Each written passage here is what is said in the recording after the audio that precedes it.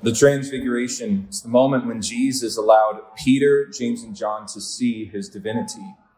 Now, this event in history was broken up into three parts. First, there was a journey up the mountain.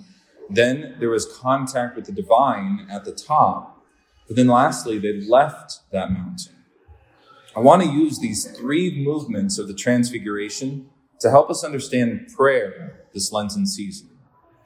So first, there was traveling up the mountain. Peter, James, and John, they have knowledge about Jesus. They've been traveling around with him for about 2 years, most likely 2 years at this point, and they've heard his life-giving teachings. They know that Jesus loves them. They've seen Jesus change people's lives. So while they know that Jesus is special, at this time, they still don't completely know that he is actually God. But there was an invitation from Jesus to see more, and it first involved climbing up a mountain. So was that climb easy? No. I actually got the chance to climb the mountain of Transfiguration. And even with modern day roads and switchbacks, it was difficult. But that effort to climb that mountain gave Peter, James, and John the opportunity to see Jesus and who he actually was. So, just like the three apostles, we all know facts about Jesus, but he wants to invite us to see more, to experience who he truly is. And to do that, it necessarily involves an effort of prayer. We have to carve out moments of silence in a world that hates silence. So yes, prayer can be related to hiking up a mountain because I think people feel too overwhelmed to even try, or they feel out of shape, or they just don't know where to start.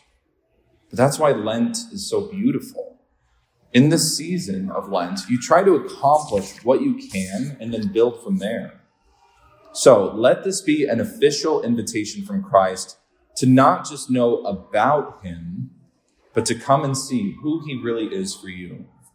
If you know facts about Jesus but haven't felt like you've had a deep experience with him, well then it's time for prayer.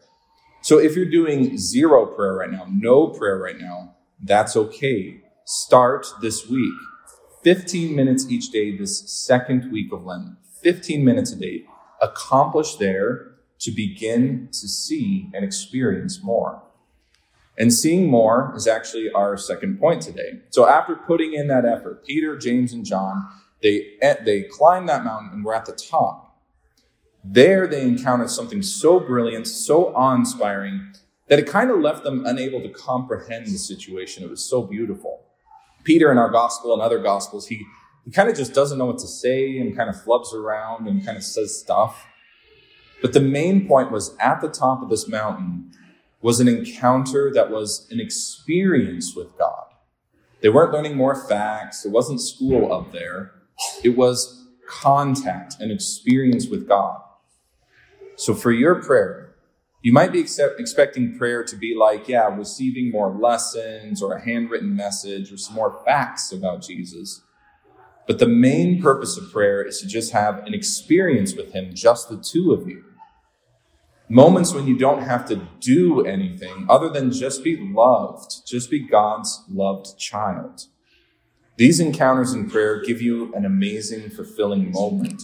Honestly, a lot of people describe it as it's like a pressure relief valve. When you experience God, actually experience him, it's like a freeing release. We are all meant for these beautiful moments of contact with God where we just get to exist, free from demands, and just be with God. Maybe that's why so many people in this day and age say it's hard to be a human, because they don't have this healing release of moments in prayer.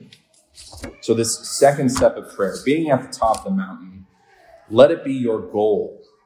Come here in the church whenever you can, or in the adoration chapel, or for a walk, or build a place in your home.